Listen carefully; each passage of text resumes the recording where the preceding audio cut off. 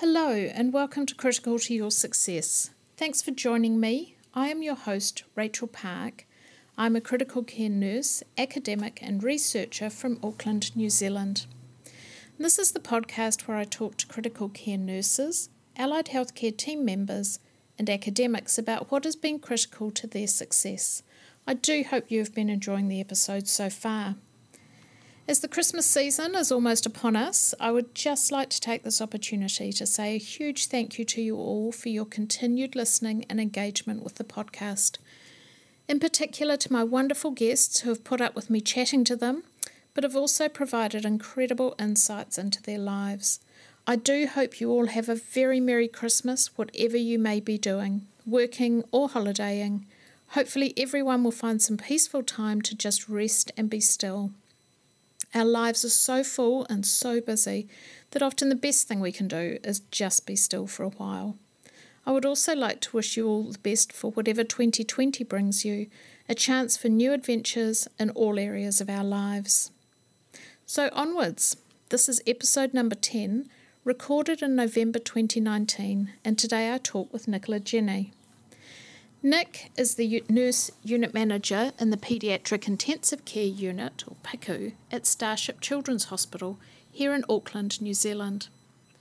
Nick has had a passion for ECMO since being a part of the first ECMO nursing training program back in 1995 and has coordinated the ECMO program here in New Zealand since 1998.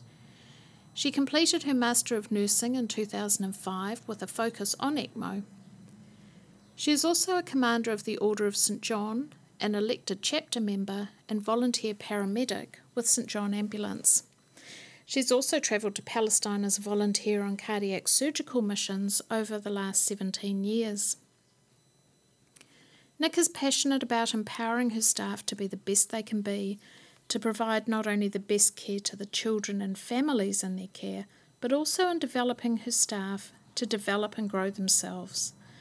In this episode, Nick and I talk about her journey from new graduate in the ICU to nurse unit manager, of the importance of putting the child and family first and how this could be applied in an adult ICU, strategies for maintaining open communication when your staff is so large and diverse, succession planning, the role of and challenges faced by the nurse unit manager, differences between managing and leading, and why you must be prepared to stand up and fight for your staff.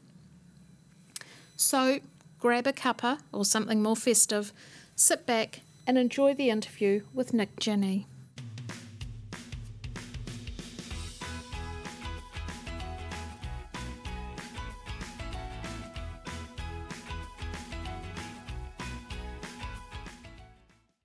Nick, I thought we'd start with where you've come into this job from and how you got into intensive care nursing. Do you want to tell us a little bit about your career to now? Sure. I got into intensive care by luck more than anything. When I graduated, it was at a time where there weren't an awful lot of jobs around.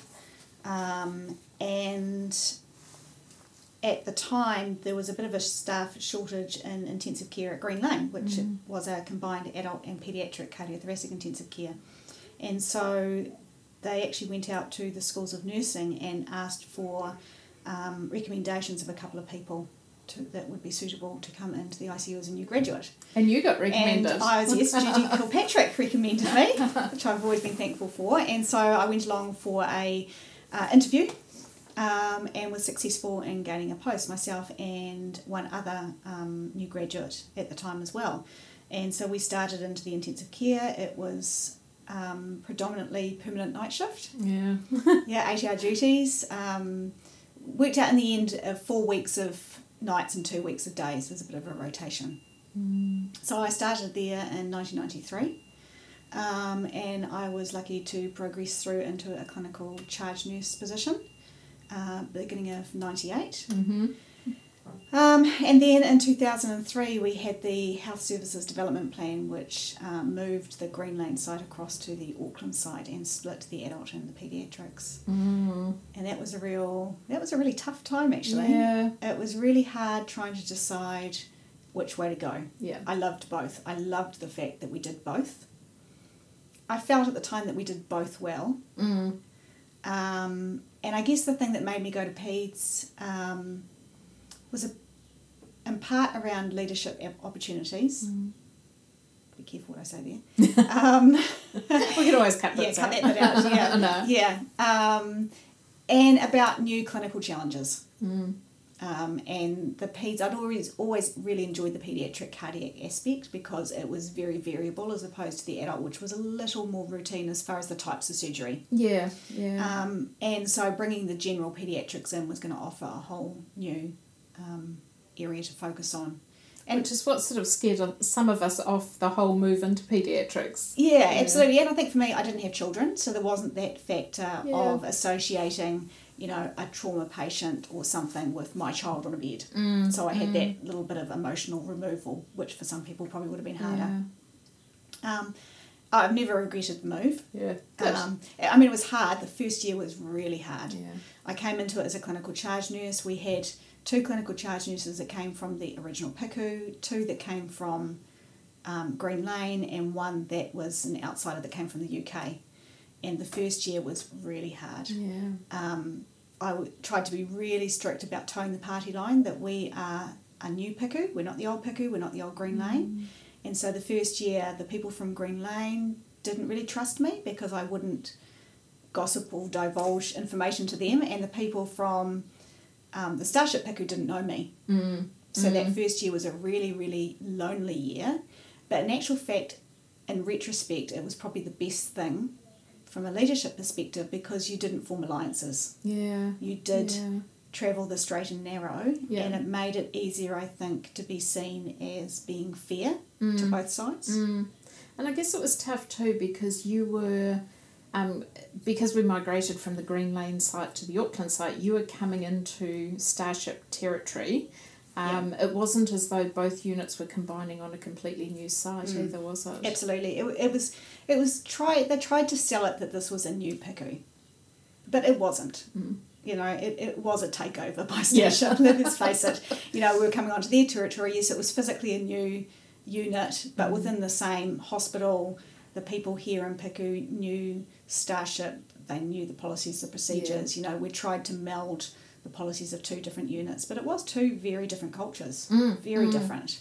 And although we'd sort of worked a little bit, on each other's sites before that, trying to prepare for the move, nothing can really prepare you for it, can it? No. Yeah. And I think in retrospect there was nothing that could have been done differently that would have actually made it any better or worse, to be honest. I was going to ask that actually in terms of, if people were faced with that now, if you had to do it all over again, what would you do differently? Or I'm not sure we would do a lot differently. It was about trying to integrate the 2 sides beforehand by going backwards and forwards to each other's units, so we got to know each other socially. We tried to get working parties from both sides together to come up with common policies and protocols. But there's things you don't think about until you're in the moment. Yeah. Got any good examples? I just remember one of the first patients being admitted, an acute patient, and something as simple as setting up the transducer setup. Yeah. Over a certain weight we used to use the pressure bags. Yeah. Under a certain weight we didn't, and there was this bickering at the bed space over which way to do it for the patient that was 31 kilos coming in. And it was unnecessary, but everyone wanted to hold their ground and wanted to be right. So it took a bit of time for things to shake out and settle. Yeah. And those that weren't happy and were never going to settle eventually left, and that's not a bad thing because otherwise it's destructive. Yeah. And then after that time, the making of the unit is the people that come in without the history. And you find that, don't you? Yeah, absolutely. So 16 years on. Yeah. Which is hard to believe that we've been here that long. It's scary, isn't it? Yeah. So that was 2003. We merged together. We were led at the time by a nurse unit manager who came from Canada. And she was here for 3 years, and then she moved on and I took over from her in 2006. So Nick's been the nurse unit manager in PICU since then. Yeah. And enjoying the job still? Yeah, absolutely. It's always a challenge. Yeah. It's always changing. When I first took over the job, we had around about, I think from memory it was about 48 or 49 full-time equivalents. And how many now? And now? we're up to 125 now. And we're about to go up again in the new year. So we've gone from, we started with 16 beds, but not all of those were commissioned, to now 22 beds, and we're about to increase by another 8 to 10 beds in the next 12 to 18 months, because we're just outgrowing it. So tell us a little bit about Starship itself and its relationship, in terms of the other hospitals in New Zealand, and also PICU and what sorts of patients you see here. Yep. So Starship is the National Children's Hospital in New Zealand. We are the only paediatric intensive care in the country. So in theory, if a child's admitted to another regional ICU and they're likely to need ICU for more than 48 hours or anything more complex, they will refer to us. And we have a retrieval team, medical nursing retrieval team, which will go down and retrieve them and bring them back. Starship itself has around about 170 beds. It is a quaternary service. So most of those complex needs children come to Starship. As a PICU, we're slightly different to the rest of Starship, so probably 65 to 70% of our workload comes from outside Auckland DHB, whereas the wards, the majority of it comes from within Auckland DHB. Okay. So that does change the way we work with our families slightly, because we're working with families that have come from out of town. They're often been uprooted from their families, from their support network, acutely in the middle of the night, and so really a lot of what we work with is the family rather than the child in many ways. Yeah. As far as what we do, so we do all specialties with the exception of burns. Okay. And burns is done over at Middlemore, which is the National Burn Centre. Otherwise, we do every other service here. 40 to 45% of our workload is post-congenital cardiac surgery, and the other 65% is a mixture of anything and everything. Yeah. It used to be seasonal. It's not so much now. Yeah. Winter kind of carries on forever. Yeah. And in fact, many years November has been traditionally our busiest month of the year. And we do see little peaks. We know when the weather's getting better because kids start falling off scooters and out of trees. Different types of injuries. Yeah, and we know public holidays when the road toll, goes up a bit and we get more road trauma. Yeah. But it's a real mixture of everything. Yeah. And what sort of length of stay on average? So average length of stay is between 2.5 and 3.5 days. We get the short-term ones who might be, say, like an asthmatic that's come through ED, that might be here for 12 to 24 hours. Or we have some long-term patients. And our demographic has definitely changed in the last few years. In the past, children going home ventilator dependent wasn't an option in New Zealand, and now it has become an option. So if a child gets admitted, they're usually in an acute phase of some sort of illness. Yeah. It's then established that they've got some chronic underlying condition. They then have to be assessed as to whether or not they're suitable for long-term ventilation. They then have to get well enough. The family needs to be trained. Funding, depending upon which DHB they come under. Caregivers sought, because they need to have a caregiver package. They've always got to have 2 trained ventilator competent people within 24 hours a day. And getting caregivers in the community is challenging. So they can be with us for 9 months, up to 2 years even, before they get home. And so that fills a bed space. Yeah. And has an impact on flow as well. Yeah. And also on the actual culture of a place, from a high turnover acute to more chronic. Yeah, exactly. And that brings challenges when you're recruiting people. Yeah. Because ICU naturally attracts people who like drama. Well, I was going to ask that. So in terms of staffing, what attracts staff to come and work here and what keeps them here? Yeah. I think in some ways we're lucky because we're a captive market. If you're coming from overseas and you're a paediatric intensive care nurse, we're the place to come. Yeah. We do lose a few who aren't interested in working in Auckland. Yeah. Cost of living, and you understand that. But we do attract those that have that paediatric focus specifically. And so in many ways that makes it fairly easy to recruit. Yeah. With our increased FTE, for example, in the last 2 months we've just recruited 20 FTE. Wow. And so all coming on board at the same time, or over staggered periods of time? Staggered, because when they're coming from overseas, depending upon where they're coming from, it can take time to get visas, and the visa guidelines have just changed, and practicing certificates and that kind of thing. So at the moment we've got some coming from Australia, a couple coming from the States, which is less common. a number coming from the UK, and then we've got our previous staff returning from overseas. We're quite lucky. We get a lot of staff, particularly our new graduates who come in, do their sort of 3 to 5 years, go and travel, and then come back again, which is really nice. Yeah. And to me that kind of is a positive reflection of the unit, that they're happy to come back to the environment. Definitely. And that's always a challenge. The more staff you get, the more personalities you've got, and therefore people aren't always going to get on all the time. Yep. And I think in times of stress, people don't necessarily always engage in conversation the way they should do. So, everyone has their bad days, but I think overall if the culture is such that people are happy to come back, then that's got to be a good reflection. Yeah, I think so. Yeah. Just listening to a helicopter take off outside, so things are a little bit noisy at the moment, but that's all good. Yeah. So in terms of the staff from overseas, are they mainly, registered sick children nurses or general nurses who It's a real have an mix. interest? We used to, a few years ago, we got mostly sick children's nurses. That's changed with time. We get, we've probably taken more in the last year of people that come with paediatric but no ICU, or people that come with ICU but no paediatric. Yeah. So it's a real mix at the moment. Although the lot that we've got coming in the next little while are all coming with really good, strong experience, and that's a balance because we took a whole lot of the competency assessment program students, so overseas students. In a large bulk. We took about 14 or 15, and they've all been good, but they're all progressing at the same stage, so they all have the same educational needs and the same patient acuity needs at the same time, and that becomes a bit of a challenge. So it's nice to be able to stagger a mixture between experienced and unexperienced. Yeah. And so you have some quite distinct patient groups who come through. So in terms of the cardiac surgical patients and your more general or trauma type patients, do people tend to look after one or the other, or do they go across all patient groups? They do go across all patient groups. I was going to say don't allow, that sounds very rigid, but you have to be able to care for any patient. Yeah. Because we don't know what the mix is going to be at the time. But obviously we have people that have a preference. Yeah.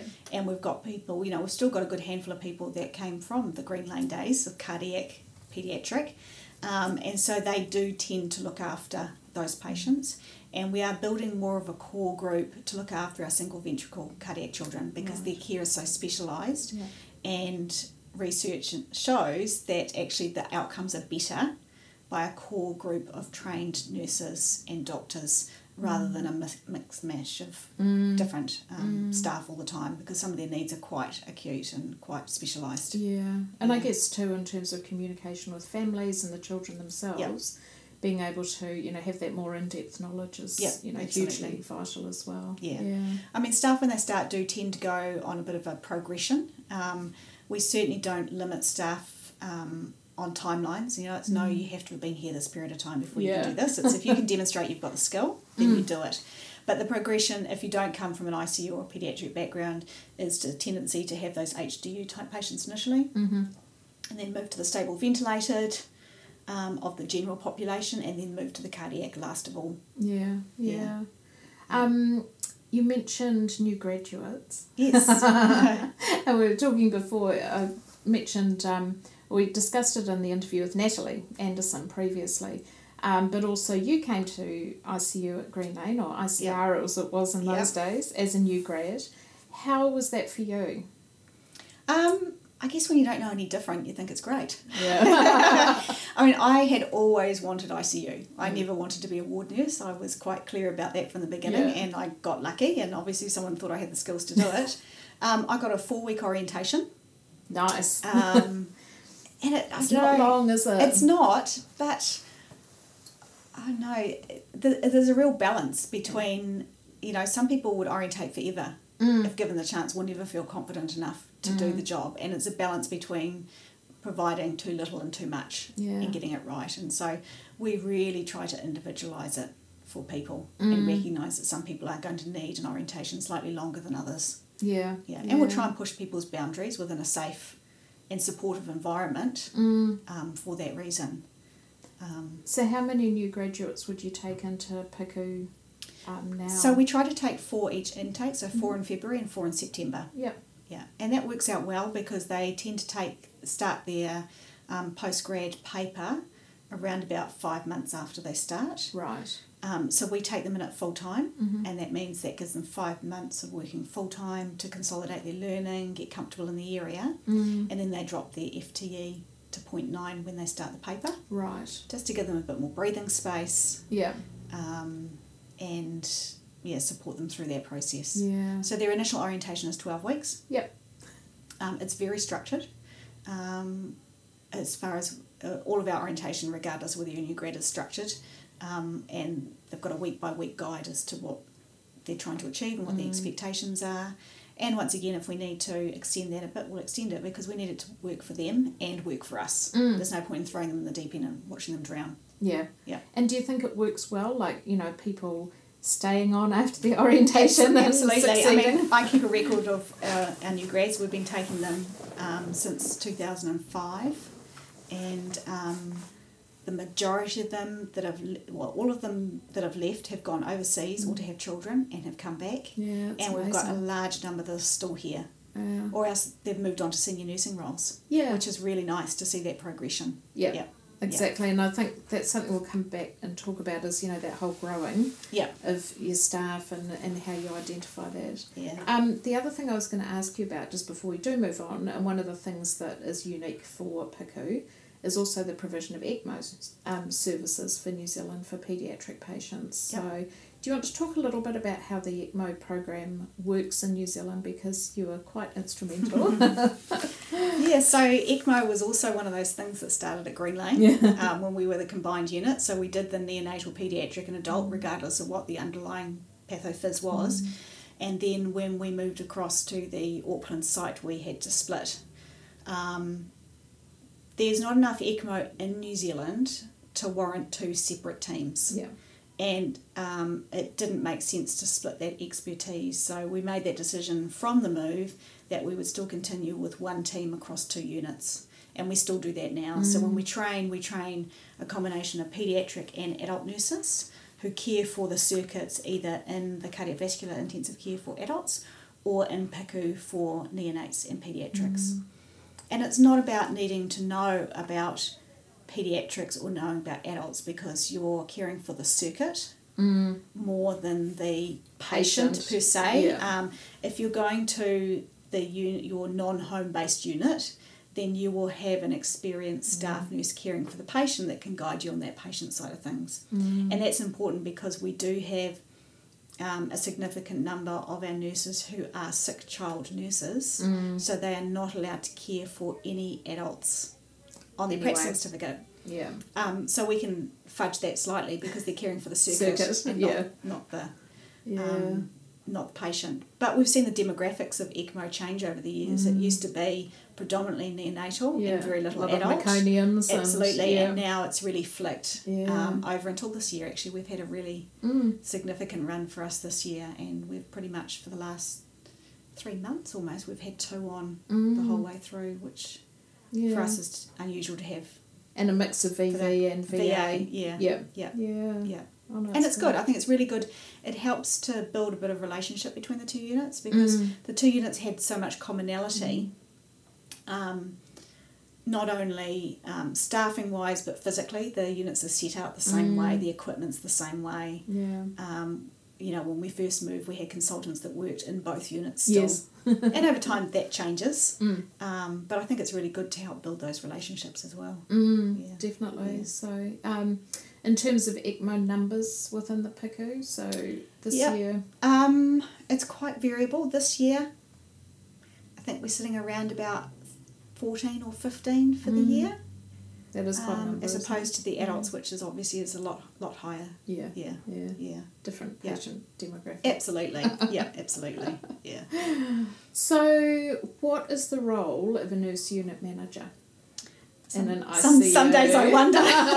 What does your job description say you should be doing? Signing off people's timesheets, you mean? Yeah. I think for me, I've always had a little bit of a beef about the word manager. Yeah.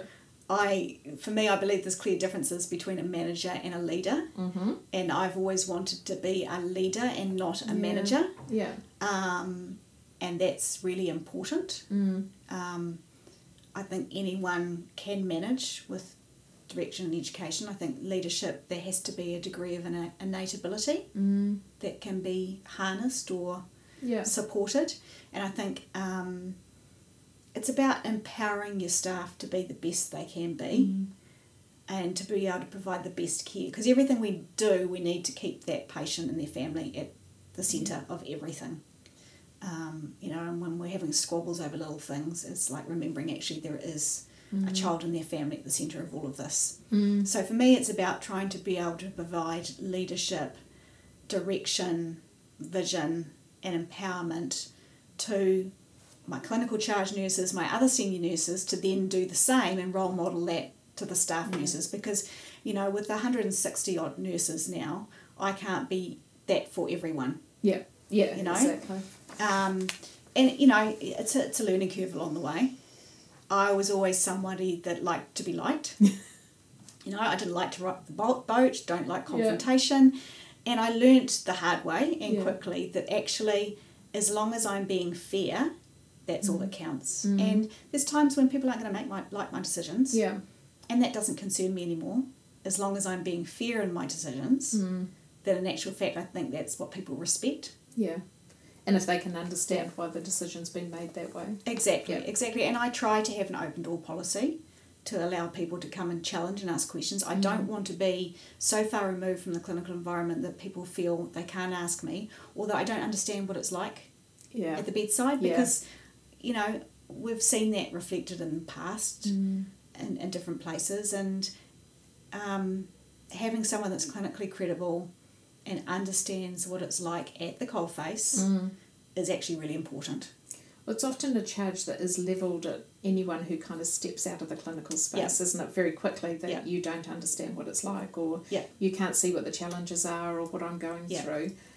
Do you spend time working clinically still? I do, not as much as I would like to. I certainly always tried to do 2 per roster, 1 clinical at the bedside and 1 as charge. Yep. The agreement that we've always had, though, is that we've got too many staff and someone's like to be redeployed, then I would go back into my little office to prevented that. And so I've run into a few times where that's been the case, so I haven't been able to. But you don't lose it, you're slower. Yeah. Think about things. Without a doubt, you're slower. But that doesn't mean you're not competent still. No. And at the end of the day, when the shit hits the fan out there, you can't sit in your office and hide. You've got to be able to go out there. You've got to be able to support staff. You've got to be able to show them that you can help them as well, and that you understand what the pressures are like for them. Yeah. And I guess not even just out in the clinical space, but when you're having conversations in the office too, with whatever is happening for the individual person, if you can understand what is happening, then it's a lot easier, and provides a little bit more background. And maybe you should just, if people are going to be redeployed, maybe you could redeploy them into your office and they could do your job for the day. Absolutely, they'd be welcome to. Do you have, so you've got a team of clinical charge nurses. Yeah. Do they help you with the management and leadership sort of side, and how do you work together as a team? Absolutely. I strongly believe in delegation. Yeah. And not because I don't want to do the job. Not just because of procrastination. Yeah, exactly. Or laziness. Yeah. No, I mean, I think it's really important to get that balance between allowing people to do stuff and learn stuff versus not doing it all yourself. Like you've got to be able to allow people to be able to learn in a supportive environment, and so I try not to get too involved in the day-to-day staffing, for example. Like I trust my clinical charge nurses. I trust their clinical judgment. That's why they're in the job. Exactly. So if they're cancelling a case or they're looking for staff, I might ask a couple of questions because I know I'm going to be asked them, so I need to be able to answer them. But if they've said we can't do something, then we can't do it, and I trust their judgment. And micromanaging and looking over their shoulder is not going to build relationships. Yeah. It's important, isn't it, for them to feel that you do trust them. Absolutely. Yeah. Absolutely. And also otherwise they're going to rely on phoning me every moment of the day and night because they can't make a decision themselves. And they're not always going to get it right. I'm not always going to get it right. Yeah. But that's how you learn. Yeah. Yeah. And it's having those conversations. Yeah, absolutely. As long as you're safe and you can justify your decision making. Mm. You know, I've also always been a strong supporter of ask for forgiveness rather than permission for stuff. So Yeah. that goes a long way too. Turn around after. Yeah, absolutely. Yeah. And that's just at work. Yeah. So you talked about empowering people. Yeah. How do you do that in practice? I think you need to understand people as individuals as well. Mm-hmm. I think trying to get to know people a little bit and what makes them tick, you know. Everybody brings stuff to work sometimes. Yeah. You can't help that. And knowing what's going on for somebody, you can help support them. I think you need to stay relevant. Mm. You need to know what's happening clinically, socially. You need to be flexible. Mm. You need to be open to feedback. Yeah. You're not always going to like what you hear, but you need to be open to it, because if you're not, and if you're defensive, that's not going to build relationships. You need to be innovative. Mm-hmm. And encouraging people to be innovative. Yeah. Most ideas aren't stupid ideas. There's always the odd one. Oh. You know, yeah. I think you need to be clear on your expectations, because then people can be held accountable. I can be held accountable. Yeah. And it makes it easier and clearer for people to know where they're going and what they're trying to achieve than moving goalposts. I think the nature of a paediatric environment is it is so strongly child and family focused that everything we do keep the family at the forefront. And, you know, our family aren't visitors. No. They're part of the package. They're an extension part of the of child. the team. Yeah, absolutely, absolutely. And I think that changes nurses' thinking and the way in which they approach things. Yeah, it's a really interesting observation, isn't it? I thought when we were at Green Lane, I thought we looked after kids well. And I hate to admit that we didn't. Is that because that was 13 years ago? Or is it just because we didn't know any better? I think it's a combination. It was what we had available at the time in those days. I think we didn't know any differently. I think we were driven on an adult model. And you see that now. You see, you know, like how many families in an adult ICU are invited to wash their family member, if it's their husband or their wife, to be part of the handover discussions, to be part of the care, to be told what's going on. Anywhere with an adult. I mean, you know, 18 months ago I went through this with my mother, and she wasn't competent to understand information or make decisions, but I couldn't get anyone for love nor money to actually talk to me because I wasn't the patient. And that's crazy. It should be family-centred regardless of whether it's an adult or a child. Well, I was going to ask, were there lessons from the paediatric environment that we can take into the adult environment? Absolutely. So, I think, I mean, if patients' families aren't supported and aren't mentally in a space to cope, then they're never going to cope with their family member when they come home or out of hospital. True. You know, I struggled. I was the only caregiver for my mother, no other family. Nobody checked in if I was okay. I was falling apart. Yeah. You know, and if somebody had taken 5 minutes to check to see if I was okay, that would have made such a difference for me. Yeah. Do you think because you're a nurse, they didn't? Like, is that a bad thing to ask? Or did they just kind of assume that because you had all this background, all this knowledge, education, that you would know what to do and would be I don't think so. I mean, I looked a wreck every day. You know, I cried every single day, you know. It was a tough time. And when I first went into this particular ward, I had a form that I had to fill in that gave background to my mother and what had happened, and there was a big block about what is the impact that this illness has had on you and your family. Nobody read it.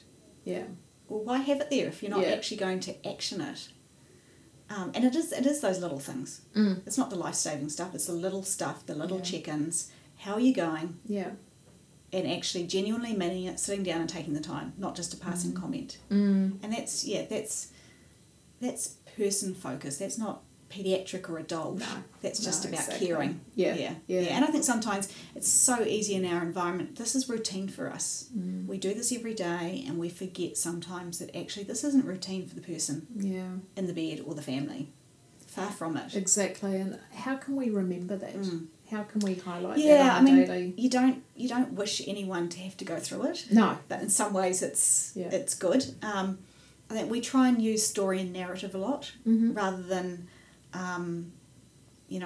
this incident occurred, you didn't give this medication, or this person got a pressure area, but actually involve the person and make it a story about this person and humanise it. Right. Because as soon as you humanise something, it tugs at the heartstrings a bit more, and it makes it a little bit more important to focus on. Yeah. Is there a lot of feedback from families that, can be taken back to staff to tell them what the experience is like for families and children? Yeah, so we survey a random number of families every month to look at the care and to offer feedback on a variety of different things. So we've got a form that they fill in. Yeah. It can be anonymous, or they can put their name on it if they want to, that assesses our care. Did we welcome them? Did we allow them to be able to have a break? Did we explain the medications? Did we involve them in the care? A whole variety of things like that. And so that's available every month to the staff. There's a folder in the tea room as part of our metrics. It's one of our measures. Yeah. And that kind of thing. We are lucky, touch wood.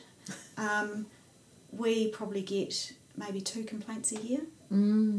Which is quite phenomenal. So how many low. patients would you have through a year? So we see around about 1,200. Yeah. That's amazing, isn't it?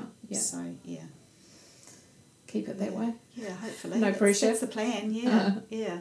And do families come back after they've left? Yeah, and that's really nice, because we see them at their worst possible state. And it's so nice to see a child come back that you think is going to have a poor outcome. Yeah. To see, and that's the nice thing about kids, they so often do bounce back far better than you'd expect. And particularly, say, a traumatic brain injury, if you've got a trauma patient, and then they come back, and it's fantastic. Yeah. And we get some that come back every year. On the anniversary of the accident or their discharge or that kind of thing, they come back to say hello. Amazing, and that's great. That's the biggest reward you could ever have, is seeing that. And even those that have a bad outcome. Yeah. Some of the patients, the families of patients that have died, keep in regular contact with us. Yeah. And that's really nice as well. And for a number of years? Yep. Yeah. Yeah. Yeah. That's amazing. Yeah. And I think for some, it's providing a bit of support and reassurance for them. And it's important that we make a death a good death. Yeah. Yeah. How does that happen? We've got a really good supportive environment for staff supporting families that die. Right. And a very strong bereavement team. So we've got the follow-up side, I guess, working backwards, that will follow up with the family of every child that's died to look at 2 sides. One, do they have any questions about actually what happened? Yeah. Because, you go away and you think about things and you comes up with questions, or there's unclear reasoning behind it. So there's that opportunity to be able to meet with clinicians to actually talk through what actually happened, and could anything be done differently, and what would the family like to see, what information do they need. They get followed up at the 6-week mark, and they get followed up at the yearly mark as well. Right. And so that offers feedback into the care that we provide. At the actual time, we're very honest about what's going to happen and how it's going to happen.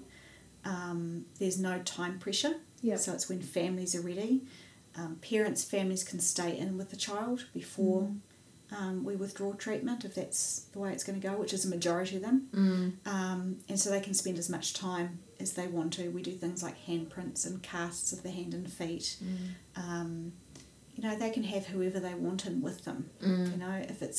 If it's a baby, they might want them baptised or christened, so it's really about trying to find out what the needs of the family are and doing the best to meet the needs of the family. Yeah. Yeah. Do you have a special room that you can take the child into with their family, or? We do have a room. We do actually have a room, but funny enough, it's never been used. Interesting. The family actually prefer to do something like that in the clinical environment. Yeah. And 99% of the time they're in a single room, so they've got the room to themselves, and use the other room as their timeout. Yeah. Which is really interesting, because we put into that room, air and oxygen and suction, so that we could actually put a bed in there and actually do it there. But they've always chosen to do it in the clinical bed space. Yeah. That's amazing. Yeah. And because probably the majority of our children are not coroner's cases, then families take them home with them. Yeah. It's a bit easier than with an adult. It's hard to fold an adult into a car and take them home. Yeah, we've done it. It does happen, but in the back of a van on a mattress. Yeah. But in a carry cot or a slightly older child, you can carry them, and that's really important. So that might be something that's a little bit unique to New Zealand. So do you want to talk about that? Because we have, there's people who listen to this from around the world. So just tell us a little bit about what we do sometimes with patients who die and transporting them home and why. Yeah. So I think you always presume that what you do is what everybody does. Yeah. You stop and think about it. I know. Particularly with the large number of staff we get from overseas that come along and look sideways at us about, what taking children home. And yeah. for many families, it is about having the child home in their home environment. So other family members, friends, whatever, can come and actually see the child and say their goodbyes. And so many families will take them directly home. There's no legal requirements as to how somebody has to be transported home. I guess just bearing in mind, like carrying a package in a car that's movable, you just want to ensure that it's not a missile. So children in bassinets or that sort of thing, but there's no requirement to be in a car seat or anything else like that as you'd normally transport a live child. So many families choose to do that, and they'll be at home and then call a funeral director from there to continue the process. But it's a big part of New Zealand culture that I guess we've always just taken for granted that actually is what happens. Yeah, exactly. You sort of don't think about not doing it really if that's what the family want. Absolutely. And often, when a child's been in hospital, anyone's been in hospital really, they're hardly at their best. And often after death, particularly some of the children that have really struggled, they look more peaceful, and it's more reassuring for the family to be able to spend that time in their home environment. And I guess for some children, they might have spent the majority of their lives, especially if it's a short life, absolutely, in hospital and possibly never even been home. Yeah, so. Particularly some of our cardiac. Yeah, they could have been in for a number of months and never actually ever been home since birth. So it's kind of the only opportunity that mum and dad get to take them home. Yeah, absolutely. Yeah, very special. Yeah.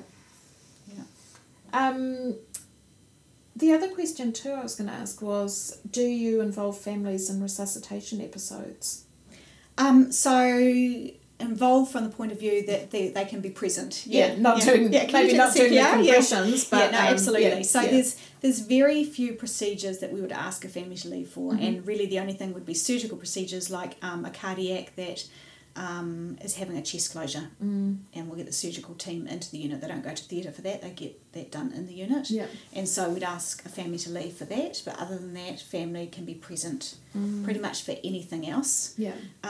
We just, I guess the criteria is to ensure that there has to be a staff member available to be with them, to talk them through what's Support happening. Them. Absolutely. Yeah.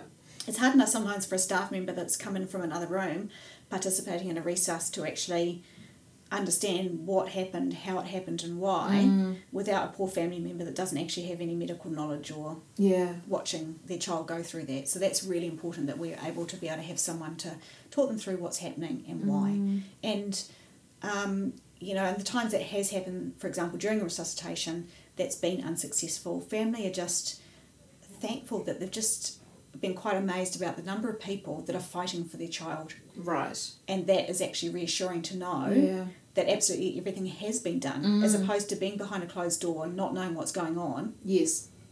It's a double-edged sword. It's traumatising on one side, but reassuring to know that actually everybody has been fighting for their child. Yeah. And how is it for staff having family there?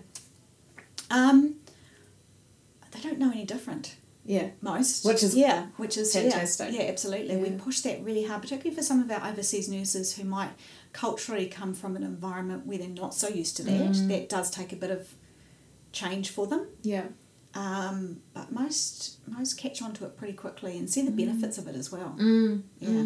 Yeah, no, building those relationships. I mean, you're always going to have a few times where you've got a bit of a personality clash and for whatever reason a staff member and a family member just don't click. that's life. Yeah. And we can change that. Yeah. You know. Yeah. But it's really important to build the bonds with parents, caregivers as soon as possible so that they can feel comfortable actually going and having a break. Yes. You know, you've already given up the care of your child to a complete stranger. You feel completely disempowered, so you need to be able to build trust pretty quickly so that they can go and get the rest they need, because when that child bounces back, they're going to need them. Need it. Yeah, absolutely. Yeah. Yeah. Yeah. And what about if the arrest happens to a child, or, you know, I don't know, not even just an arrest, but there's a situation with a child in the room, and there's other families around as well, because obviously some of the rooms contain 4 or more. Yep, absolutely. What do you do then? Do you It's let them stay, or? It really depends on the circumstance. If it's a procedure, you know, that's planned, we can pull curtains. Yep. And have them behind the curtain with their child. So that's not so much of an issue as long as it's not from a sterility point of view. If they happen to be in a room and something acute happens, then we will most likely ask them just to step outside, and we've got a back corridor that runs down the back of our unit, like a balcony area where they can go and sit, and then we'll make sure that the nurse that's caring for their child will touch base with them to explain what happened and what was going on, and to be able to answer any questions from them. But you know, we're one of the few intensive cares, I guess, around the world these days that is a 4-bedroom, as opposed to a single room. And I must say, you know, there's criticism over that, obviously from infection control, but we actually don't have any higher infection rate, and from the confidentiality perspective. But I don't know whether it's because it's, again, a child and family focus. They even if they are in single rooms, they club together. You know, they're sharing accommodation, Ronald McDonald rooms, Ronald McDonald House. They talk to each other, they use each other for support. And so in actual fact, they talk amongst groups anyway. We're not openly going to, you know, get out the loud hailer and share with everyone what's wrong with their child. But if they're choosing to share that with each other. So in actual fact, they often, particularly if they're here for a few days, you know, we'll go and see each other and are you okay? And I saw this happen, you know, they support each other. Exactly. Yeah. Because I guess you're always thinking that could be you in that situation too. Absolutely. Yep. Some of them, you know, they form friendships and bonds that last beyond their stay in Piku. That's nice. Yeah. So you've got a large number of staff. Culturally, socially, generationally diverse. Yeah, that's for sure. Yeah, it's making me feel old. I was going to say, now that we're some of the older generation, which is a bit scary. How do you, you know, get everyone together? How do you make sure that communication channels are open on a daily basis? And then I guess broader, you know, how do you get everyone to socialise and stay connected? Yeah, communication is a challenge as you get bigger and bigger. You know, when you're smaller, it's easier to actually touch base with people individually. And there's always going to be that small number that you could staple it to their forehead and they still wouldn't read it. Most of our communication is via email. Right. But with a balance, try not to spam people, because I know what it's like. If I get too many emails, I just don't want to read them. So it is a balance of that kind of stuff. We do have, so our nurse consultant, whose primary role is quality and safety, combined with our nursing practice committee chairperson, send out on a weekly basis what we call Tweet of the Week. Okay. And it is just a quick sentence with a update of something clinically or quality focused, or, you know, remember that this is the guide for high flow nasal prongs, or just something quick snapshot. And this is by email or on Twitter? This is by email. It's a tweet on email. On email, yeah, Tweet of the Week. Our educators also do what they call an education tree.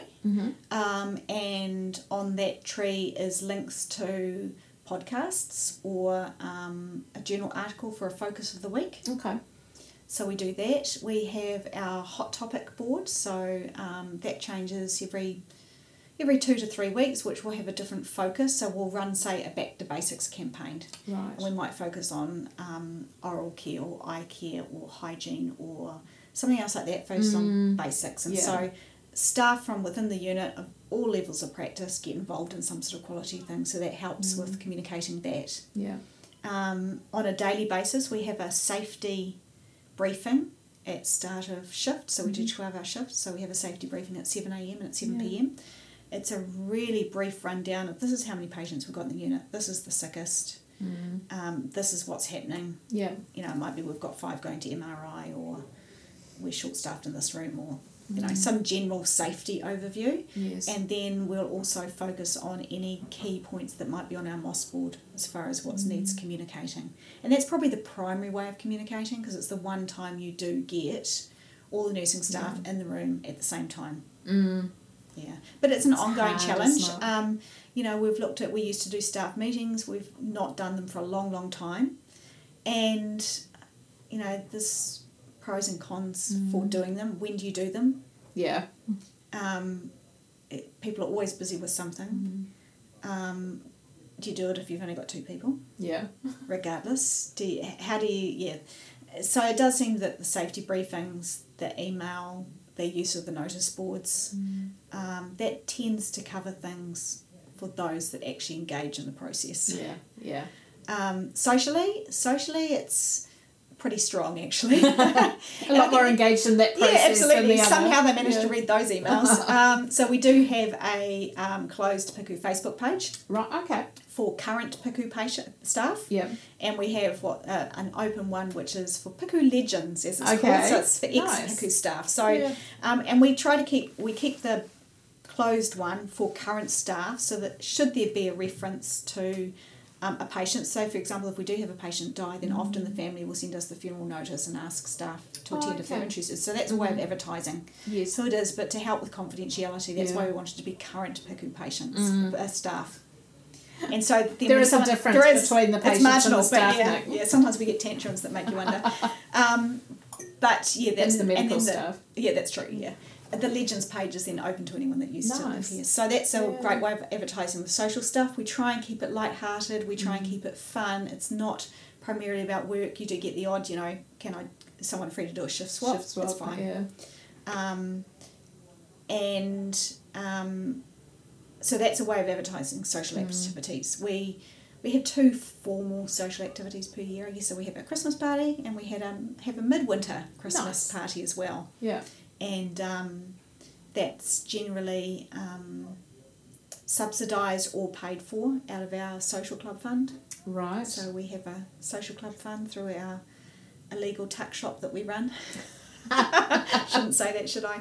But that helps to fund that. And people are always keen when we have new registrars start, or when registrars finish. Somebody usually will put up a notice and say drinks at this place, and people go along. So people are quite socially active. Yeah. And I think when you've got large numbers of staff starting, and they tend to start in a cohort together unintentionally, but there's usually, it means they're forming friendships, and you know, which is a lot easier than if you're starting by yourself. Yeah. Yeah. And then those social networks tend to spread. We've got some cultural groups in there as well. So we took on quite a large number of Filipino nurses 4 or 5 years ago. They've been fantastic, and a lot of them came to New Zealand with no family, no support, and they've formed a real tight support network together. They're great. They're a lot of fun. I call them our Filipino mafia. But they're great. They're really supportive of each other. When someone new comes into the fold, they'll take them into the fold, look after them, get them set up. But equally, they're just as Kiwi as you or I as well. You know, it's the best of both worlds. I know. Yep. I know. It's great. Would you describe PICU as a friendly place to work? You know, if you were coming in here, is it an easy place to come into and, you know, kind of feel accepted? And I'm probably the wrong person to ask. Yeah, probably. I would like to think that we were. Yeah. Yeah. Yeah, I would like to think that we were. I think that we have so many new people all the time that people are used to that. Yeah. And I think it's really important that no matter what someone's background, somebody's got something to offer. They come with knowledge, they come with experience and skills, and it's important that we acknowledge that. You know, I don't want us to be a place that goes, well, you know, we do it differently, you've got to start from scratch. Yeah. And so we welcome people coming with new ideas and new ways to do things. You know, just because it's different doesn't make it wrong. Yeah, yeah. And we don't want to get stuck in that, but that's the way we do it. And we've always done it like that, and that's the Starship way. Yeah. Because that's not right.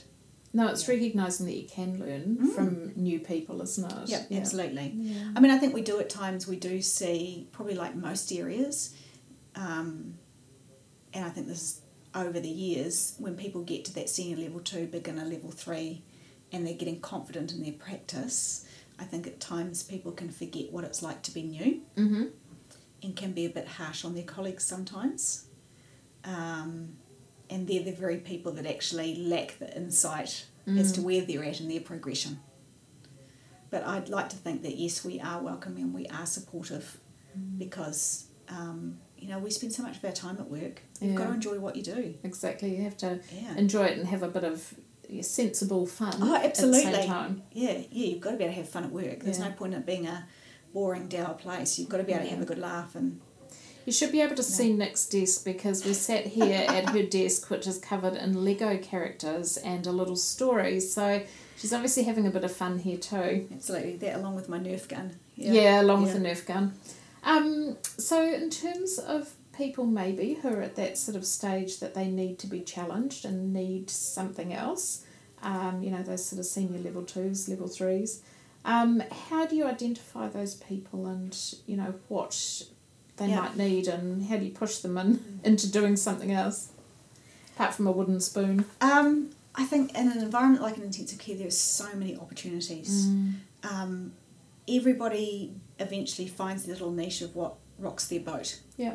And there's always an opportunity to get involved in that quality side of things. Teaching on a study day, getting involved in policy protocol development, our nursing practice committee. There's all sorts of different committees, projects, even if there's short-term projects for people to get involved in, and that then helps us be able to see what their leadership skills are like, to be able to help support and nurture them. And you can identify people that are going to fly in that area, and I think that builds into succession planning. Yes. Nobody is irreplaceable. We've all seen that. Somebody walks out the door and is irreplaceable as they're seen. 5 minutes later, someone's filled their spot. There. Yeah. Absolutely, and it's important that we allow staff the opportunity to gain the skills before a position comes up, so that you can actually fill a position. Yeah. So I think it's really important that, particularly the formal senior nursing positions, that people are mentored in and succession planned into those roles and given the skills to be able to do the job. So whatever's out there from learning and development, whatever opportunities are there, put people through them, support them to do it, give them the non-clinical time to be able to do it. Sometimes opportunities come up before you're ready. Yeah. But you've actually got to grasp them, because you don't know when they're going to come up again. So I think it doesn't matter what your level of practice is, there's always an opportunity to be involved some way, but it's two-way. While we have to support people and give them the time, they've got to show initiative as well. Yes. We're not here to hand it to them on a plate. They've got to be able to put their hand up and go, I've got an interest in this, what can I do, how can I do it? And then it's our job to help support them to be able to do that and give them the skills. So it's important as a staff nurse to be able to maybe recognise opportunities and to actually have the guts to put your hand up and try something different, whether it's either offered to you or whether you think of it too, and suggest it, because maybe nobody's thought of it before. And there's so many career opportunities now. Once you get down that track, we've got the clinical charge nurse role, we've got the nurse educator role, we've got the nurse consultant quality and safety, we've got the nurse specialist for our long-term care patients. Right. We've got charge nurse of the patient at risk team. We've got the nurse specialist of the patient at risk team. We've got the charge nurse of the transport service. Yeah. So there's so many opportunities there for people, and sometimes it's hard to identify what you want to do and where you want to go. And it's about sitting down and talking to someone and identifying, or shadowing someone for a period of time. Yeah. Our PAR nurse specialists in particular, there's never quite an FTE, so we've got staff nurses from the floor who have identified that as an interest, who will backfill and fill in sick leave and annual leave. Right. And it gives them an opportunity to get a little bit of a taste for the job and decide yes or no, because the last thing you want to do is apply for a job, get a job, and then find you don't like it. Exactly. So a good taster. Absolutely. Our clinical charge nurses, if they're away for more than 2 weeks, then they have to find someone to backfill their role. So it gives somebody opportunity to get a bit of a taste for the job, see if they like it or not. So I think it's really important to get people that can step into roles and learn the process and support them through it.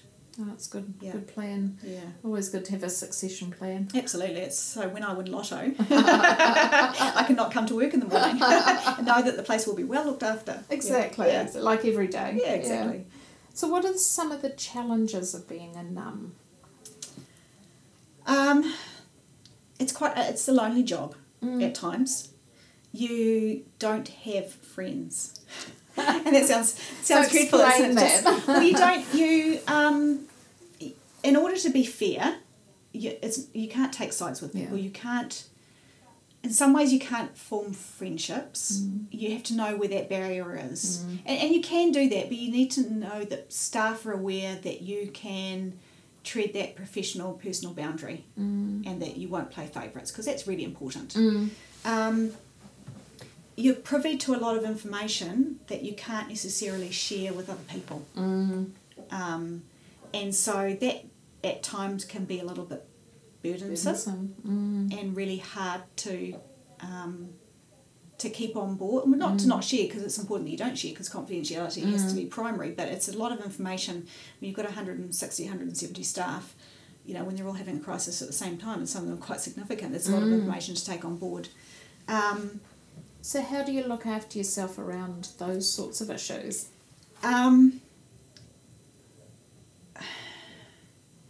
It's keeping things in perspective. I guess it makes you thankful for your own life. Yeah. If things are going well at the time. Yeah. There are other NUMs. So within Starship, we've got 7 NUMs, and we are quite a tight-knit group as far as supporting each other. But I guess we work within our own silos. So there's Children's Emergency Department, NICU, Haematology, Oncology, Cardiac, and then Medical Surgical, myself. So you still, it's lonely from the point of view that you can't always share information. You don't necessarily have friends. So when you meet your staff out somewhere, you're always introduced as, she's my boss. My boss. You're always somebody's boss. You're never somebody's friend. Yeah.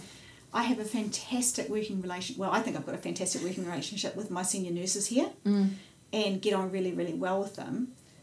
And for a work-related social event, we'll get on fine, but I'll never be one of them. Yeah. Because I'm still always going to be their boss. The boss. So from that perspective, it can be quite a lonely job. But then when you're having those difficult conversations, and when you're having to deal with conflict, the other side is it's good that it does keep you independent and fair. And seen as not bringing bias into the situation. Hopefully that's what that's what I aim for. But I guess the challenges are the fact that there is multiple personalities. And I think the nature of being a predominantly female workforce brings with it a lot of emotion and probably hormones that makes it harder sometimes for people to separate personal and professional, as opposed to some of our male colleagues. You see with our medical male colleagues who are a lot clearer about these are the facts without bringing the emotional in, and that makes it hard. I think generational changes are definitely there. Yeah. The expectations of different generations changes things. Such as? Can we ask? We certainly, with the younger nurses now, there's a lot more staff who don't stay for as long. They would rather work Monday to Friday in a job that they see as less challenging in order to have a lifestyle than work a job that does weekends and nights. So we do get a small number, I guess, that last 1 to 2 years before they want to make the change to a Monday to Friday job. Because we have a requirement. It works out around about 50% days, 50% nights. And people just don't seem to cope with that as well. Again, sickness is a balance between coming to work when you're sick, when you shouldn't be here, versus being slightly soft and having a low threshold for calling in sick. And I think there's some people now, and it's not necessarily generational in any way, but some people who see their sick leave as their right rather than it being a privilege, and therefore it's part of my overall leave allocation, so therefore I'm going to take it. Without any conscience as to the effect that has on their colleagues. That are doing the extra duties and doing overtime and having to take extra workload to make up for that. you know. And it's important you don't come to work when you're sick, but equally, when you call in at 11 o'clock in the morning with a headache, that's still got time for the Panadol to kick in, you know. Yeah. Tricky. Yeah. Finding balance. It is balance. It's balance with everything. Yeah. Yeah. Anyone's threshold's slightly different. Mm. And it's important to try and get that balance right. Yeah. What would you say that you were most proud of in Paku? I think it is the fact that people really do put the child and family first. Yeah. When it gets busy out there, when it's crazy, when things are dire, when you're going through a tragedy, the child and the family are always first. People's individual differences, beliefs, whatever, gets put aside, and the team just pulls together. And that is amazing to see. Yeah. A tight-knit team that support each other and are there for each other. Yeah. And then how do you debrief after some of those situations, either as a team or, you know, personally? I think it's a combination. I think people do use each other. I think that's the nature of nurses. I know for myself, like I don't take work home, and that I don't discuss work at home, because I don't believe unless you work in an environment you actually understand it. Males being males always want to try and solve the problem without understanding the problem, and that actually doesn't help because all you want to do is offload. So I think the nature of the environment is that we tend to nurses tend to debrief with their colleagues, and again, because people tend to start in large groups together and they get to know each other and they form friendships, they use those friendships to debrief. More formally, we've got a ACE review system, so after a significant event, then we'll do a brief out of the bed space debrief about what's happened, to understand the system side of things, what actually happened, what decisions were made, what was the outcome. And in actual fact, that kind of debrief often helps to dissolve some of the emotional turmoil, because otherwise you can go away going, did I do something wrong? Did I not pick something up? What did I miss? What happened? So if you can understand the system and the pathophys and the decisions that were made by the consultant, then in actual fact that dissolves a lot of that emotional turmoil that can bubble under the surface for days. We use our consult liaison, so our child health, psychiatry, psychology team a lot. And they will come if we've got a long-term child or a difficult case or a challenging case, then we'll set up a time and a date and allow staff to come in, and that will be run by our consult liaison team to act as a bit of a mediation and talk through people's feelings and provide them with a bit of a toolbox on how to manage and deal with it. Part of our recruitment process at interview and afterwards, we remind all staff about the employee assistance program, which offers the ability to have 3 free sessions to start with, and then I'm more than happy to extend if people need extensions, because we need to look after each other, and if people aren't in the right space to be able to come to work, then it doesn't benefit us or them. No, exactly. Yeah. So there's a number of different avenues available, and we do look at it from time to time about what do we offer, and we looked in the past about peer support, because it's something I've been familiar with in the past, and it's been a while since we've looked at that, but last time we looked at it, in fact the feedback was against it, which is really interesting. And who knows, we've got a different cohort of staff out there now, so if we looked at it again, it may be that staff do want it. So I guess it's just it's important to constantly revisit and see what's going to meet needs at the time. I think that's a really good point about not just assuming that because it wasn't required or hasn't worked before that it might not make a difference this time around when your staff is constantly changing. And I mean, we had a long-term patient with us who was with us for almost 6 years for multiple reasons, but they were a very, very challenging family. And we had regular timetabled meetings that involved consult liaison, our general manager, the hospital lawyer, every member of the MDT, and it was an open session for staff to come if they felt the need at the time to talk about what was happening, why it was happening, where we were at, what the next stage was, what the next steps were, how we can support staff. And that went on for a number of those 6 years to be able to support staff to come out the other side of it because of the toll it was taking. Yeah, really important. Yeah. And then there's the social aspect that helps debrief. Yeah. People go out and having fun together. Yeah, exactly. Yeah, enjoying the time together with people that understand. Yeah.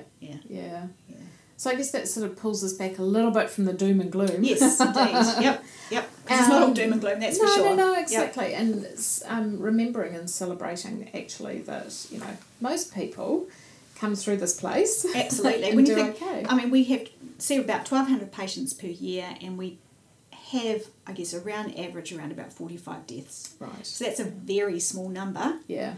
Of our total patient population. And that's the good thing about kids. Kids don't get limited by their memories of things or by what they think it's going to feel like. You know, adults go, I don't want to move because that's going to hurt. Whereas kids just bounce back. Yeah. And they just want to get up and play. Yeah. And if they're not playing, then there's something genuinely wrong. Yeah, absolutely. There is something wrong with them, and you know that you need to intervene, versus an adult who it's their memory of it or what they think is going to happen that will actually limit them. And that's the great thing about working with kids. Yeah. Is that bounce back factor. It's amazing, isn't it?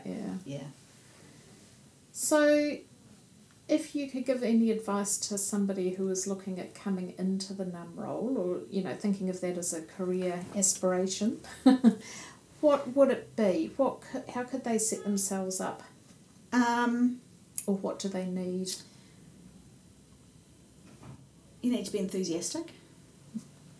You need to understand your environment. So if you're someone that's coming in from outside the environment, you need to make the effort to take time to spend at the bedside with the staff of every role, the cleaner, the HCA, the ward clerk, the staff nurse, so you understand the pressures that each person's under, and do that on a regular basis. Don't be removed, be approachable, have energy, encourage staff, empower staff, admit when you're wrong, admit when you've cocked up. Yeah, you know, people forget when you go into a role, they expect that you have to get it right 100% time and you know everything, but no matter what role anybody goes into, you're always a beginner at some point. Yeah. And goalposts always shift. So just be honest. Yeah. Be fair. I think it's one of the most important things, is just be fair. Be a leader and not a manager. The managing comes in there, but secondary to it. And sometimes you're asked to implement things that you don't necessarily agree with, but sometimes it's the way in which you sell it. Yes. You know, and engaging people in the process.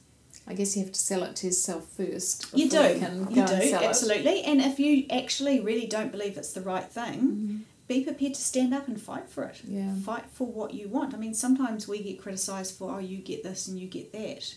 Well, it's because we fight for it. It's not my job to fight for somebody else's department. It's my job to fight for my staff. Yeah. And I'll probably be loyal to a fault to my staff. But who else is going to fight for them? Exactly. And you need to know at the end of the day that that's what you've done. Yeah. I think you need to be resilient. You need to refresh yourself and your thinking and be open to that feedback all the time.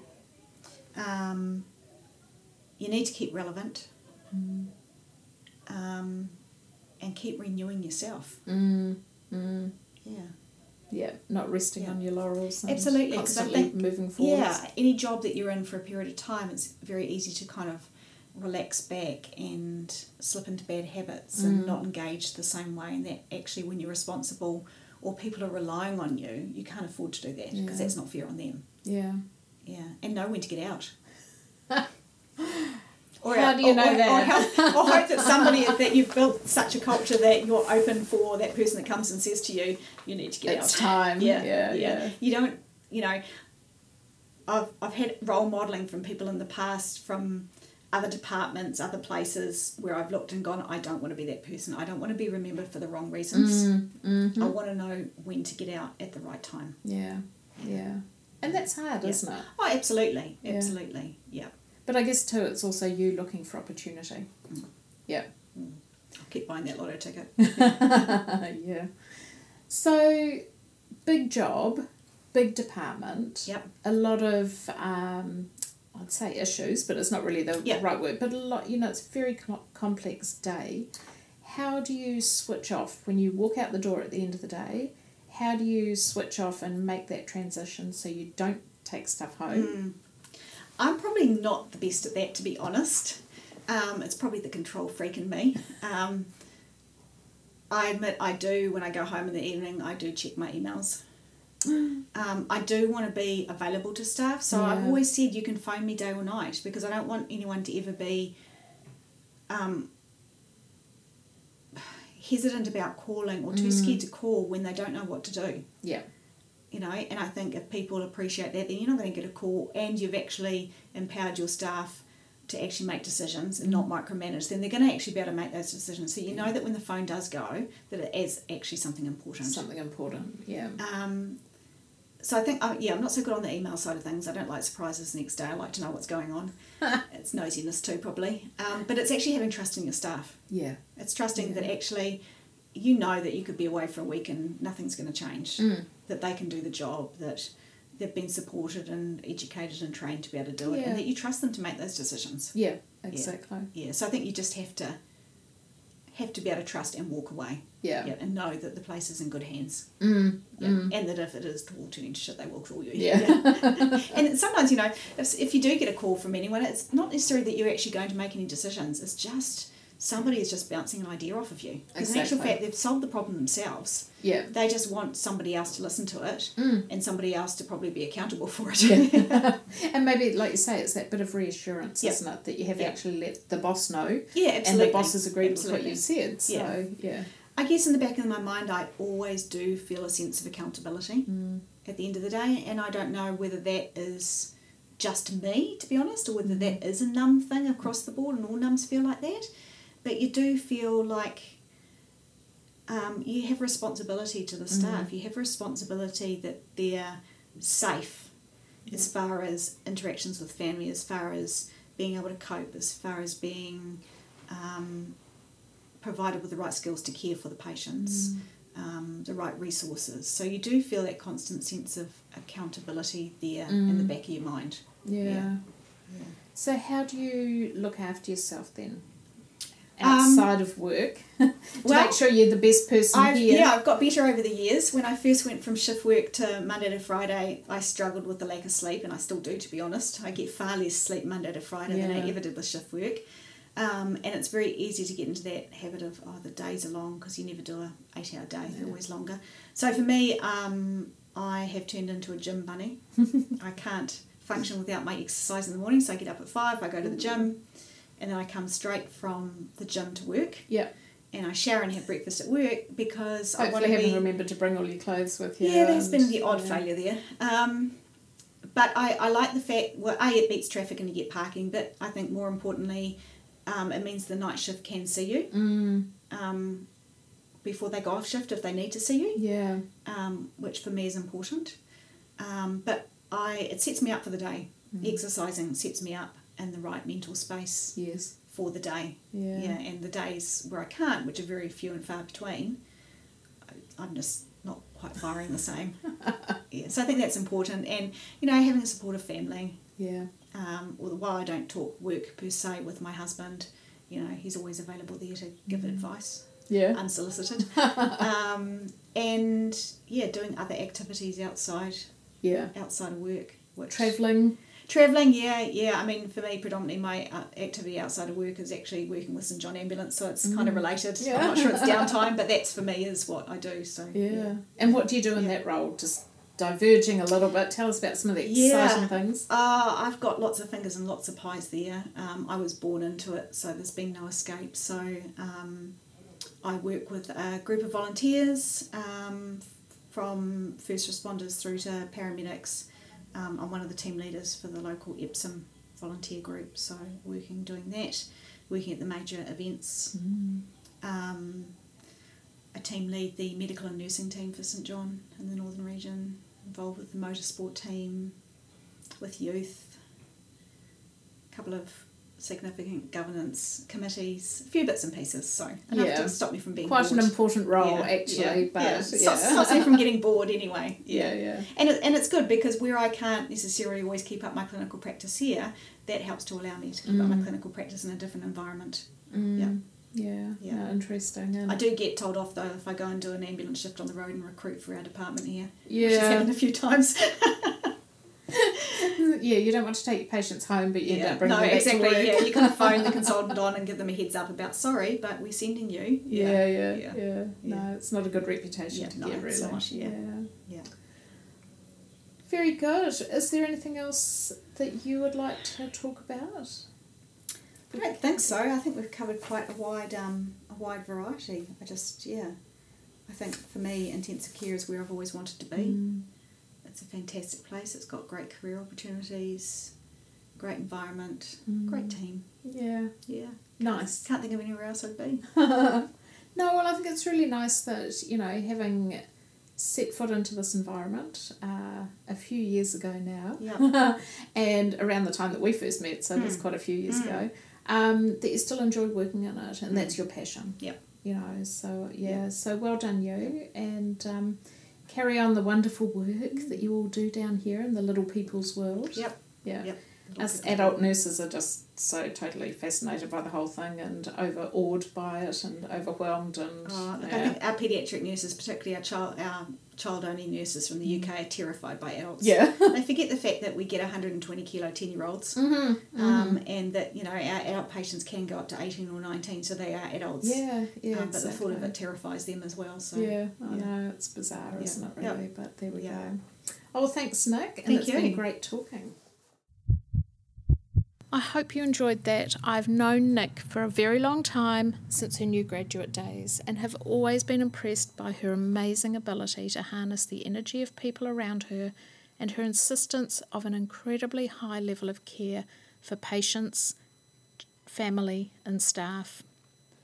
Also by her commitment to volunteer service through St John's, exemplified just this weekend when she was riding in the Lake Taupo Cycle Challenge and stopped to assist in an accident along the way. Her thoughts around empowering staff to be the best they can be, role modelling excellence, and being clinically credible, and being fair in decision-making all ring so true, don't they? And show just what sort of a leader Nick is. Thanks for listening. I'm so glad you could join us. If this is your first time listening, then welcome and thanks for coming. And if you're a returning listener, then thank you for coming back. I hope you are enjoying the experience. If you have any feedback or suggestions, I would love to hear them. What did you enjoy and who would you like to hear from? Would you like to make a guest appearance? Please contact me by email. And until next time, I hope this proves to be critical to your success.